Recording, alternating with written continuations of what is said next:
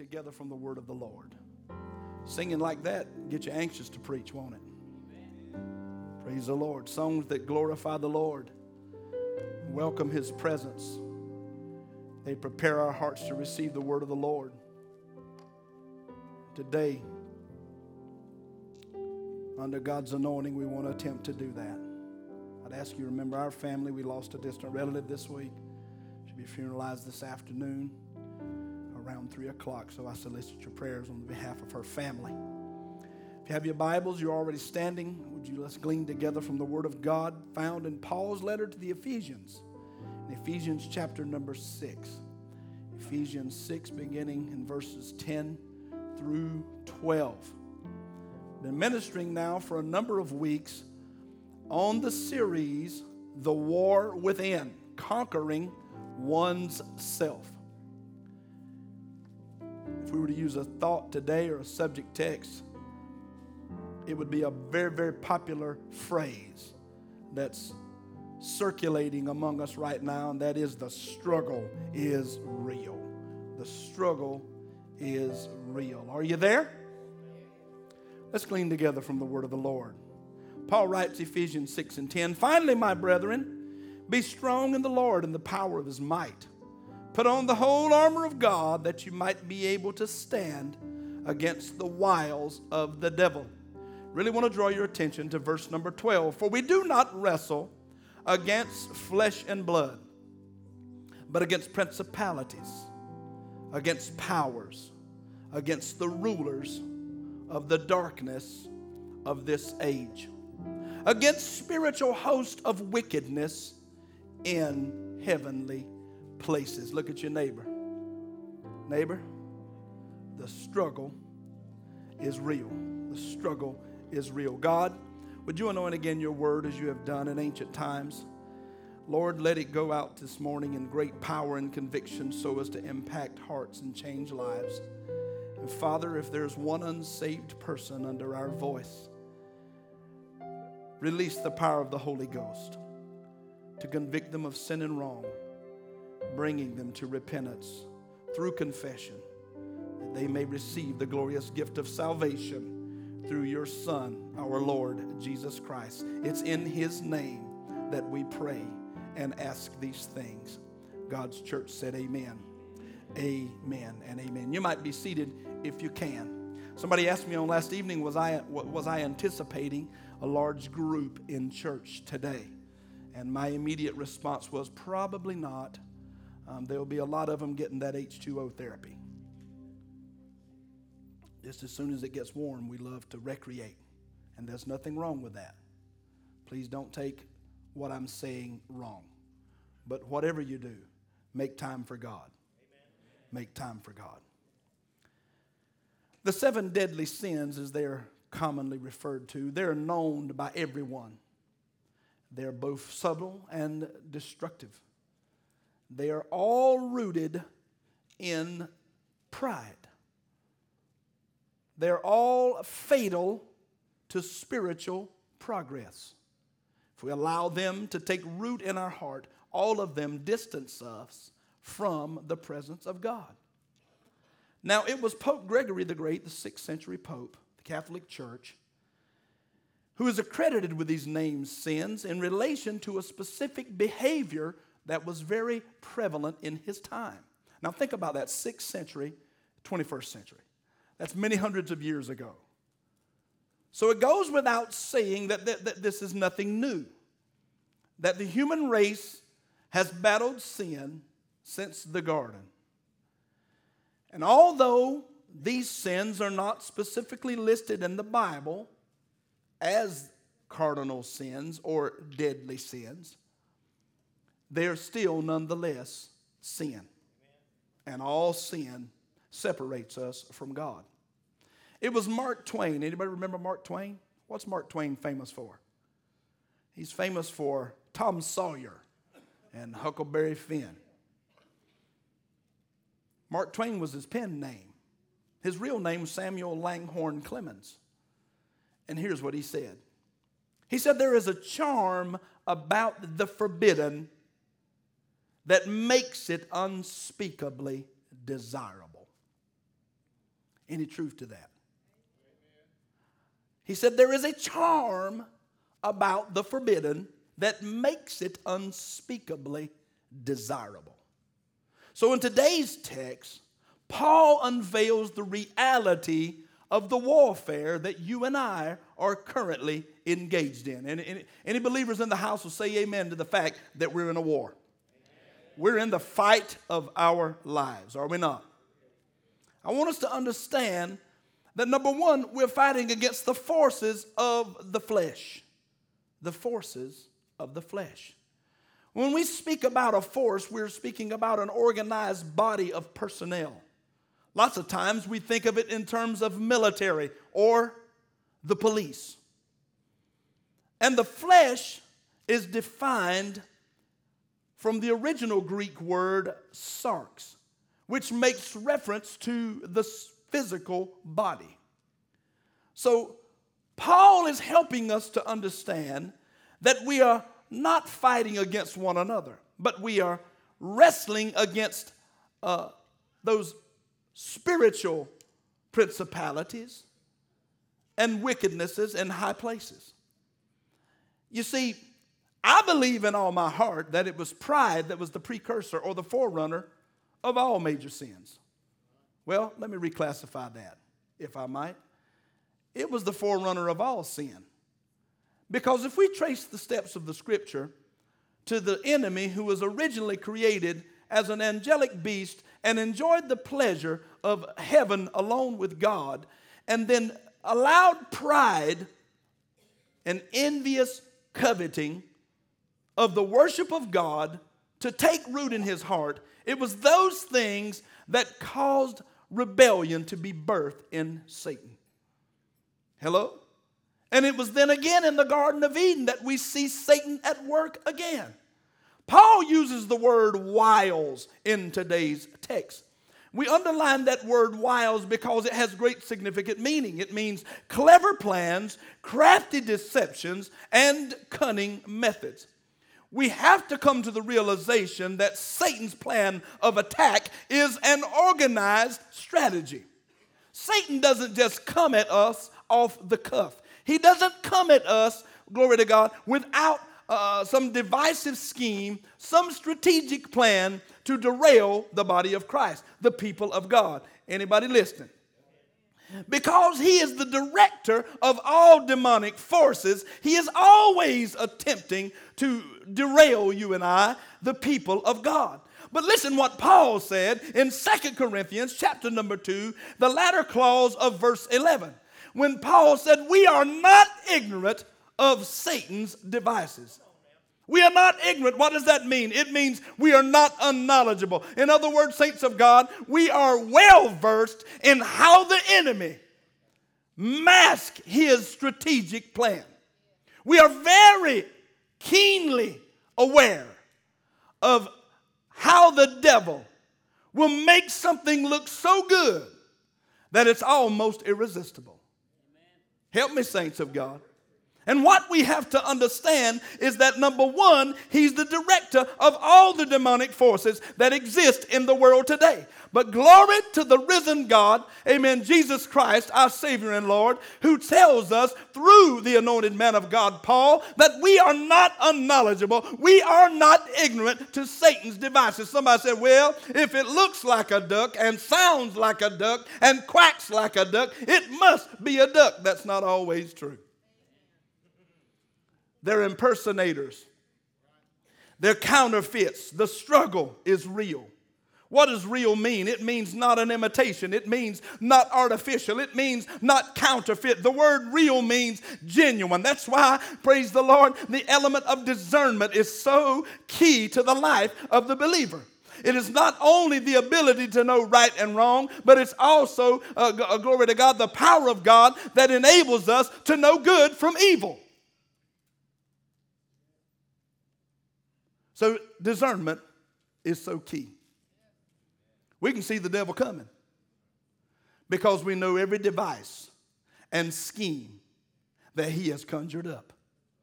But what happens when we become overwhelmed or we become flattered by things around us and our focus is not where it should be? Then it's very easy for the enemy to slip something in undercover. And before we know it, we are partaking in something that's ungodly and not pleasing to the Lord. Hallelujah.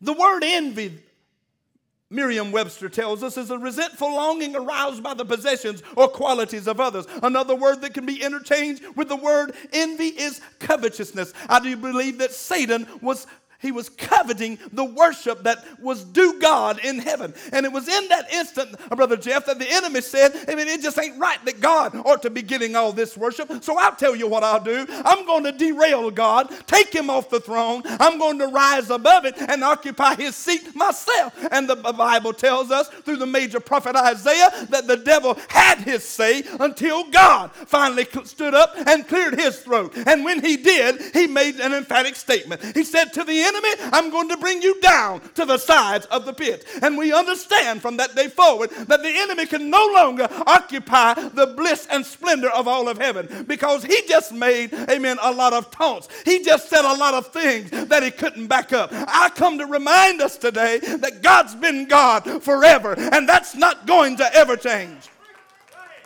Is that right, saints of God? I said God's been God forever, and that's never going to change. It was Satan's envy, his coveting of the worship of God, that caused pride to root in his heart and bitterness to sink into his soul. And it was in that instant that he said, I'm going to rise above God. It's just not right that he ought to be getting all that worship. I'm the worship leader. Look at what I have to offer. And it caused him to be forever removed from the presence of God. So let me say to us today that these things only cause problems. And they're very detrimental. They're fatal to our spiritual progress. So I want to rehash some of these. I want to rehash those things we've talked about in recent weeks. What about gluttony? Gluttony is the inordinate desire to consume more than we require. It's a sin that we commonly accept. Gluttony is even a sin that we often tolerate. Can I bless somebody? But I believe it has a twofold application, because we can be spiritually gluttons as well. Come on, saints of God. We can be spiritual gluttons as well. But let me say this to us from a spiritual standpoint: any desire consumed in excess is gluttony. It's gluttony. Now, if we eat till we hurt, God in heaven knows we make ourselves miserable, on top of the fact that we know it's a sin. But yet we're the most obese nation on the face of the planet.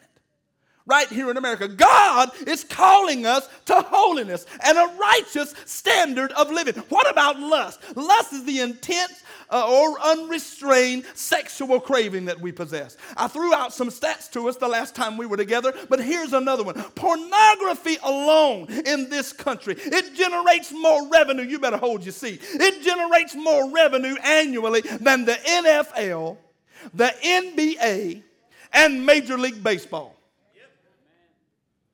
In a year. That ought to blow your mind. It'll cost you $500 to watch a football game in person. And that's not even a sideline seat. Hello, I know I'm preaching to somebody. But I want to tell you, glory to God, that these things are separating us from God. I'm talking about lust, my friend. The pornography industry alone generates more revenue than the NFL, the NBA, and Major League Baseball. I don't know how much you pay attention to things, but didn't Manny Machado just sign over a $300 million contract before the beginning of baseball season? If you've never been blessed with the opportunity to see a professional game, I'm here to tell you, if you get decent seats, it's going to dearly cost you. And pornography and the lust that we as people have for such, it far exceeds the revenues collected by three major sports in this country. That ought to awaken us. That ought to help us understand the forces that we combat in the flesh are real. They're real. I think it was also in those stats that I said by the age of 14, almost every child here in America, they've been exposed to pornography. Pornography has caused a spike in divorces. Now, I know some of y'all looking at me like, Pastor, ain't no place to be talking about that. Yes, it is, because the enemy has tempted some of you to watch it. It's a good place to talk about it. It's a good place to talk about it because the enemy has provoked you to thinking that you're so holy and full of the Holy Ghost that you can look at things that other people can't look at. I got good news for you, amen. All sin is unrighteousness before the presence of God, and none is greater than the other. And we are in the war of our life. So we had better realize every device, every scheme, every crafty move that the enemy has to make, or it'll separate us eternally from God. Some of y'all are like, please move on from that. Can we move on? Let's look at Colossians chapter number 3 and verse number 5. I'm just trying to help somebody. Praise the Lord. Somebody want to go do some H2O therapy because they get to see all those girls in those bikinis. Preach, Pastor Terry. Look at the mighty handiwork of the Lord.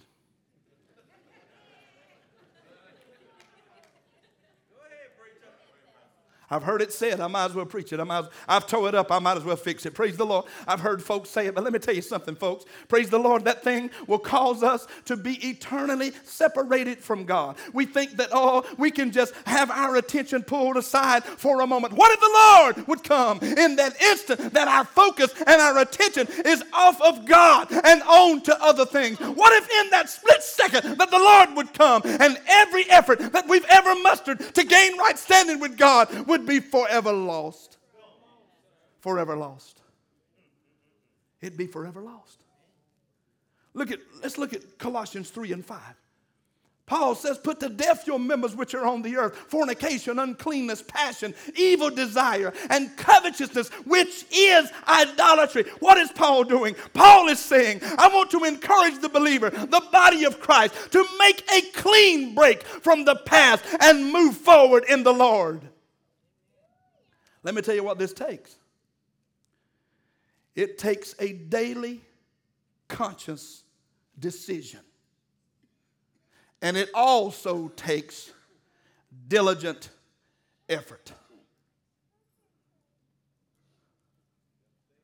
You know what the people said in the Old Testament when they returned from the exile and God's blessings was upon their life, and he had spoken through the prophet Haggai to rebuild the house of God?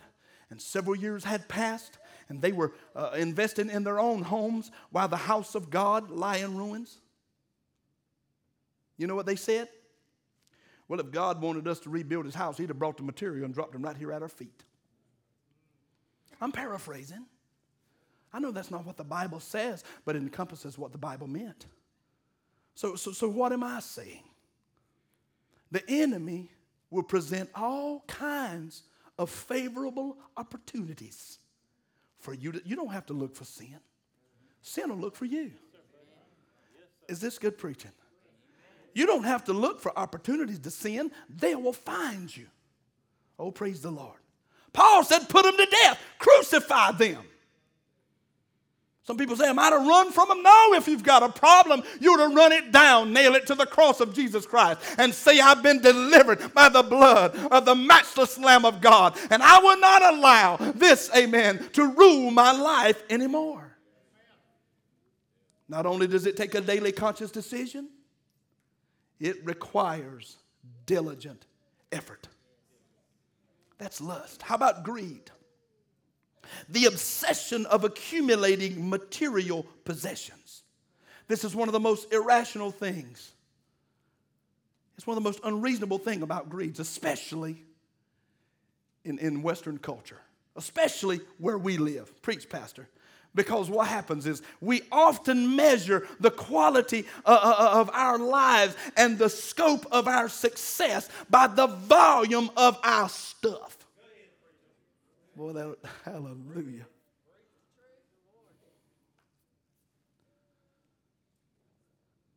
That's how we measure. Oh, praise the Lord. The quality of our lives by our accumulation. We measure the extent, the scope of our success by the volume of our, I'm going to say it, stuff. The volume of our stuff. What is it you girls say? Boys will have toys. Let's be real. But the truth of the matter is, right here today, in the very presence of God, we are masters of justifying having more than we can really need so that we can keep from being a blessing to somebody else. We're masters of saying, but I worked hard and I deserve. Oh, my Lord. Saints of God, if we got what we deserve, we wouldn't be here today enjoying, praise God, the presence of the Lord. If we got what was coming to us, had not Jesus, hallelujah, stepped down from the eternity of heaven, help me, Holy Ghost, if we'd have got what we deserve, there would be nobody, glory to God, congregated today at 986 Raynham Farms Road. We would all be tormented forever in hell if we got what we deserved. But God is calling us to a standard. He's calling us to holiness. He's calling us to righteous living. Yeah, we're masters of justifying why we got this and why we got that. Preacher, you better be careful. Don't you have some things you enjoy? I certainly do. I certainly do. I don't put them before God. God's first in our lives. Listen what John said in 1 John chapter 3 and verse 17. Listen. Whoever has this world's goods, sees his brother in need, shuts up his heart from him. How does the love of God abide in him? Churches sitting on hundreds of thousands of dollars. I might as well hair-lip the devil here. Hallelujah. Sitting on hundreds of thousands of dollars and people in the neighborhood starving. Children running around with no clothes. Can't pay fuel bills in the winter. But churches storing up riches. God help us. Our priorities are in the wrong place. You see, love always involves sacrifice. And sacrifice translates into actions. Is this okay, saints of God? Love always involves a sacrifice, which translates into actions. So as Christians, we must be willing to give ourselves for the benefit of others. Isn't that what Jesus did? Praise the Lord. Brings me to my next point. The sin of sloth. Laziness. Inactivity. Derives from the word acedia, which means without care. It finds itself in the expression of laziness. And here's a few ways to identify sloth, carelessness, forgetting what really matters, like prayer and the worship of God. Do I need to go on? Can I tell you that as believers we're filled with procrastination, the spirit of sloth, the attitude of laziness, we're filled with it. And we justify it by saying, the Lord knows I'm tired. Not tired, tarred. The Lord knows I'm tired. Even He rested. Oh, my Lord, somebody. We understand that He rested to show us we would need to. The gentleman said to me, oh, you mean your God was tired? I said, no. Isaiah said He never sleeps or slumbers. But after He created everything He created and saw that it was good, He rested. Praise the Lord. Setting the example for you and I and knowing that we need to rest. But the problem with us is that we are procrastinators. We're huge procrastinators. And we are always delaying or postponing something we could do right now. It becomes a matter of priority. It becomes a matter of priority. And we prioritize things that are important. You write this down if you don't write anything yet. We're going to do what we love. As a matter of fact, we're going to make time to do what we love. If something, oh God, help me, Lord. Even if something else has to suffer, we're going to make time to do what we love. Let me tell you the drug of choice today. Can I tell you the drug of choice in America? Entertainment. Entertainment is the drug of choice in America today. It produces a whole different level of sloth. Entertainment. What does it do? Entertainment's killing our senses.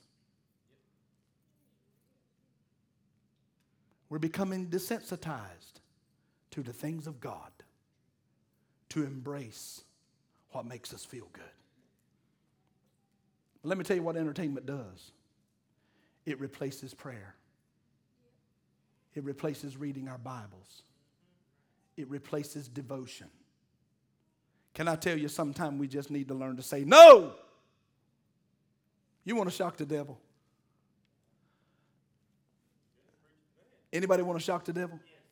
You want to shock the devil, tell him no. When he presents an opportunity to sin, especially one that in times past we have been gullible and fallen into, you want to shock him when he presents that opportunity. Say, no, devil, not today.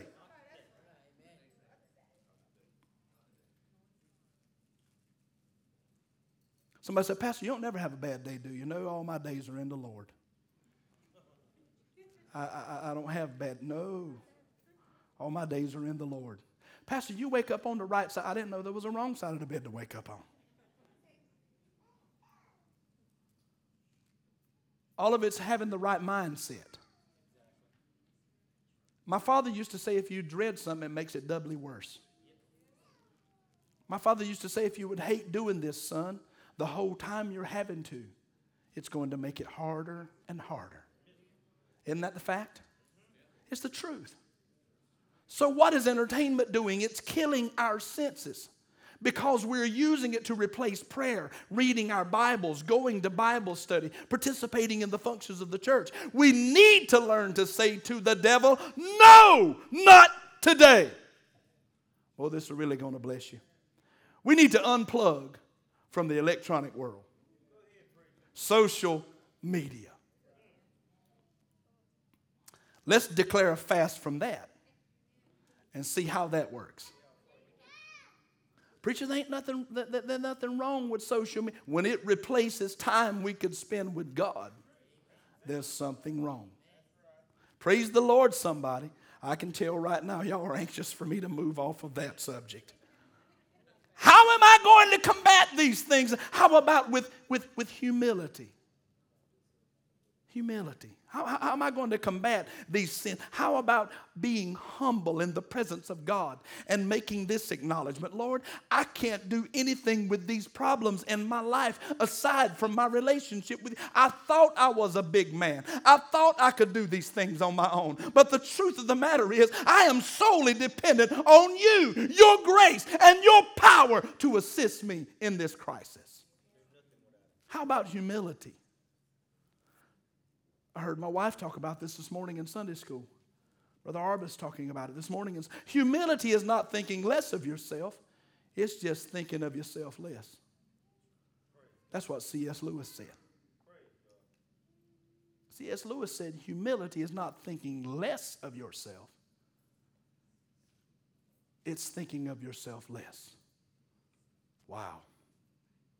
That's why we need to learn to put God first, others second, and ourselves third. We have it reversed, don't we? Yeah. They used to sing a song. Have thine own way, Lord. Have thine own way. You are the potter, and I am the clay. We reverse that.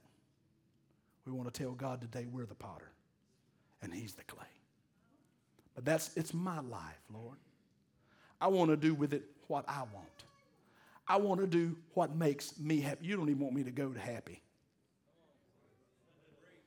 You don't even want me to talk about happy, because God never wants us happy.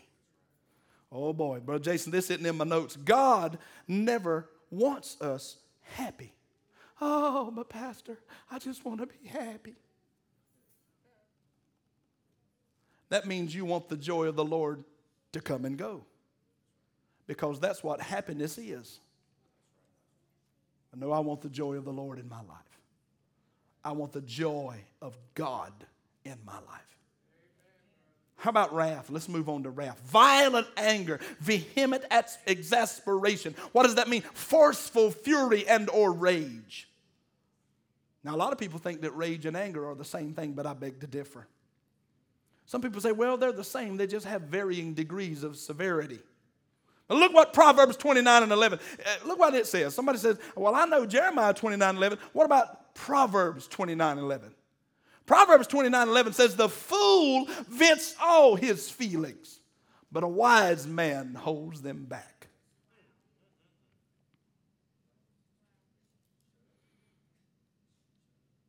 Did not the Bible say the tongue was an unruly evil? Didn't the Bible say we can put bits in a horse's mouth and we can guide him in any direction we want him? But this little member right here in our mouth, between our teeth and gums, is a deadly little creature. The Bible said no man can tame it. Well, who can? God can. So what does that mean? It means we have to submit it to God. We have to give it to him. And if we give it to God, then we'll understand he has the power and ability to control. Do you know that some things are better left unsaid for the benefit of everybody involved? This is one of my original creations right here. Let me tell you something about anger. You can write this down. When anger reaches the rage stage, you get that? The rage stage. When anger reaches the rage stage, it usually means somebody's about to get hurt. Amen. It means something's about to go down. Because rage is uncontrollable anger. Is this an emotion that ought to be a part of our lives as a Christian? Talk to me, class. You ever allowed your emotions to override your intelligence? Ever? Anybody in here say glory to God?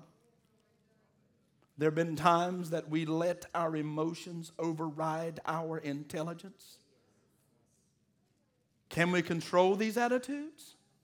On our own? No. But only through the transforming power of God are we able to control these emotions. I think that's where they got road rage from.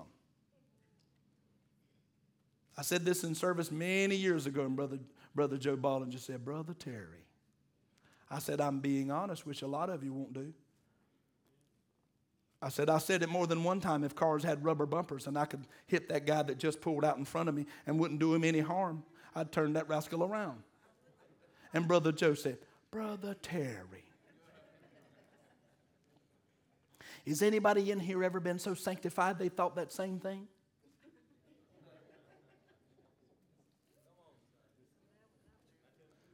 You gotta be somewhere and somebody pulls out in front of you. You're 55 miles per hour. Guy pulls out in front of you and goes 30 feet and puts on his turn signal. This ever happened? And in my mind, I'm thinking, Harold, in my mind, God knows I'm really thinking, really? Did it inconvenience you that much that you had to pull out in front of me to nearly cause a fatal accident to go 30 feet and put on your turn signal?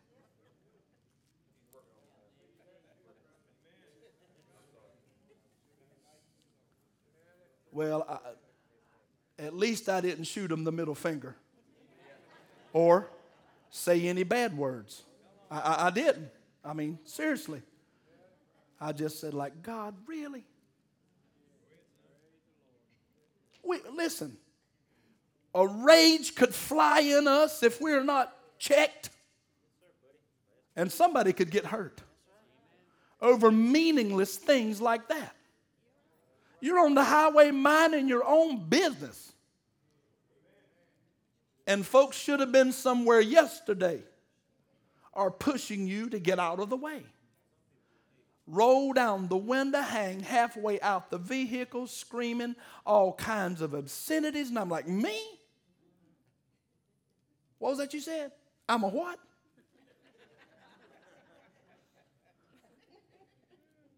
Like, God help us.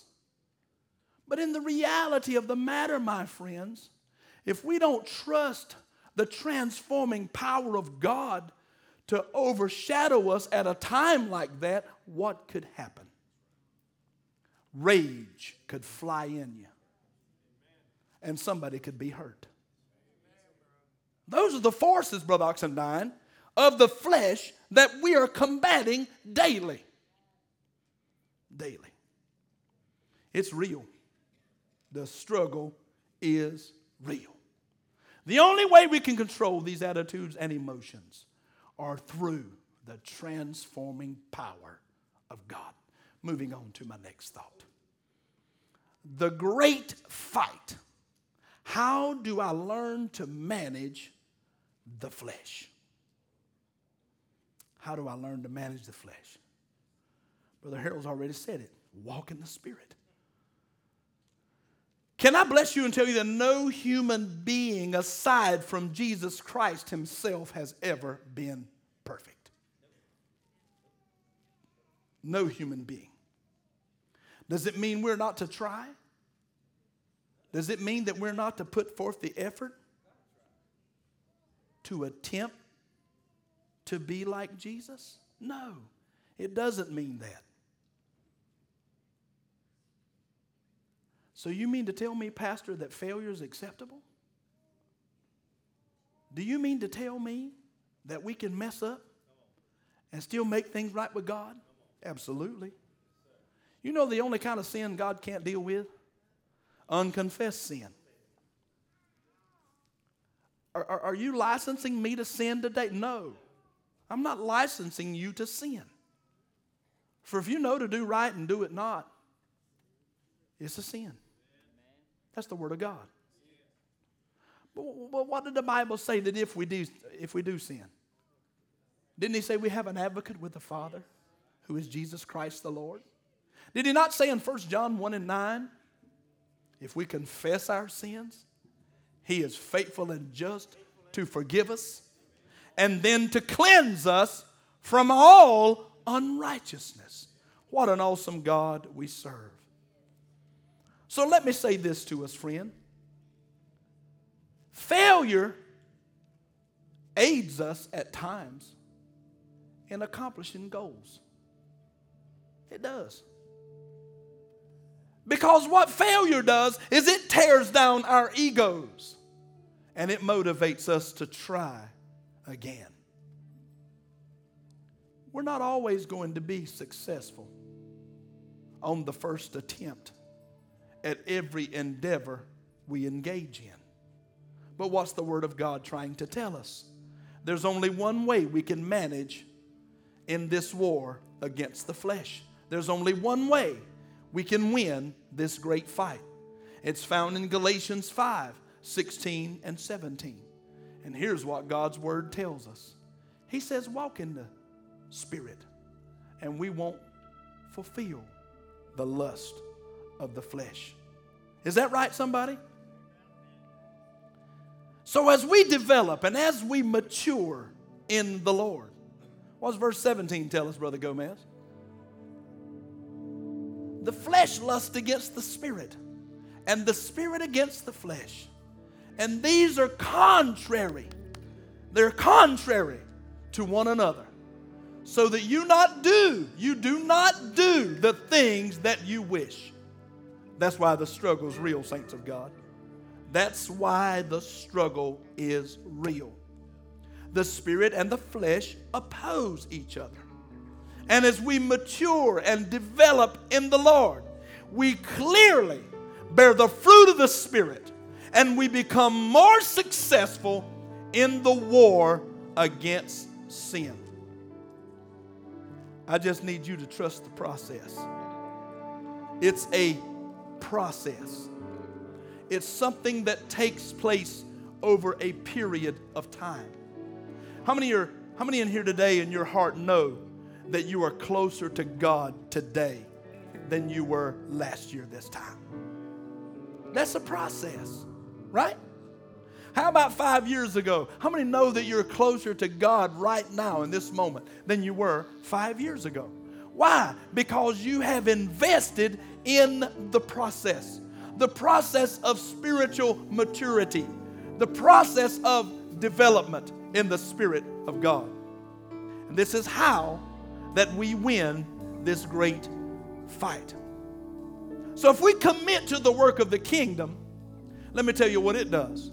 If we commit to the work of the kingdom, this suppresses the desires of our flesh. Praise the Lord. Do you believe you influence somebody every day? I want to ask you, do you believe that we influence others daily? Certainly we do, whether we realize it or not. So our actions and our attitudes and emotions, they influence other people around us. Our priorities affect other people that are around us. So I want to help you with that word, desire. That word desire means a strong yearning. Get this. Desire can be either productive or destructive. It can be productive or destructive. Pastor, what are you? Isn't that a powerful thought? That desire, the strong yearning that we possess for something or someone, could be either productive or destructive. But let me tell you something. Evil desires lead to more sin. That's evidence in the Word of God. That's clearly portrayed in the Scriptures. How about Joshua chapter number 7, the sin of Achan? When they conquered Jericho, what happened? This man desired silver and gold and a Babylonian garment. And what did it do? It demanded the lives of all his family, his sons, his daughters, his livestock, and even 36 Israelite soldiers lost their life because this man wanted to possess what was forbidden. His desire, his strong yearning for what didn't belong to him had devastating effects, Brother Charlie. How about the story of David in 2 Samuel chapter number 11? What happened to David? The desire that he had for Bathsheba led him to commit both adultery and murder. That's the Bible, saints of God.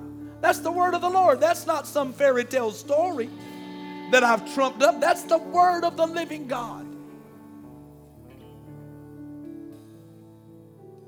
So evil desires lead to more and more sin. It's the truth. I want you to write down the word discipline. The word discipline. Is discipline necessary in the life of the people of God? Is it needed? Yes. So what is discipline? Discipline is control that is gained by enforcing order or obedience. Let me tell you who honors discipline. God. God honors discipline. In my closing, anybody remember Lou Holtz? The coach of the Notre Dame Fighting Irish. Lou Holtz, he talked with a lisp in his speech. But he was a known player, coach, and football analyst. And here's what Lou Holtz said. Lou Holtz said, without self-discipline, success is impossible, period. Without self-discipline, success is impossible. Stand with me all over the house of God today. Overcoming sin takes acknowledgement. Overcoming sin takes decisive action against sin and faith in the power of God to both combat and to defeat sin. But what did God's word tell us in Romans 8:37? What did God's word tell us? We are more than conquerors through Him who loved us. Can we overcome? Can we win this battle that's raging in our lives daily? This war of the flesh against the spirit? Most definitely we can. And it can only be done by our dependence upon the transforming power of God. Who would come to the altar of the Lord today and say, Pastor, I'm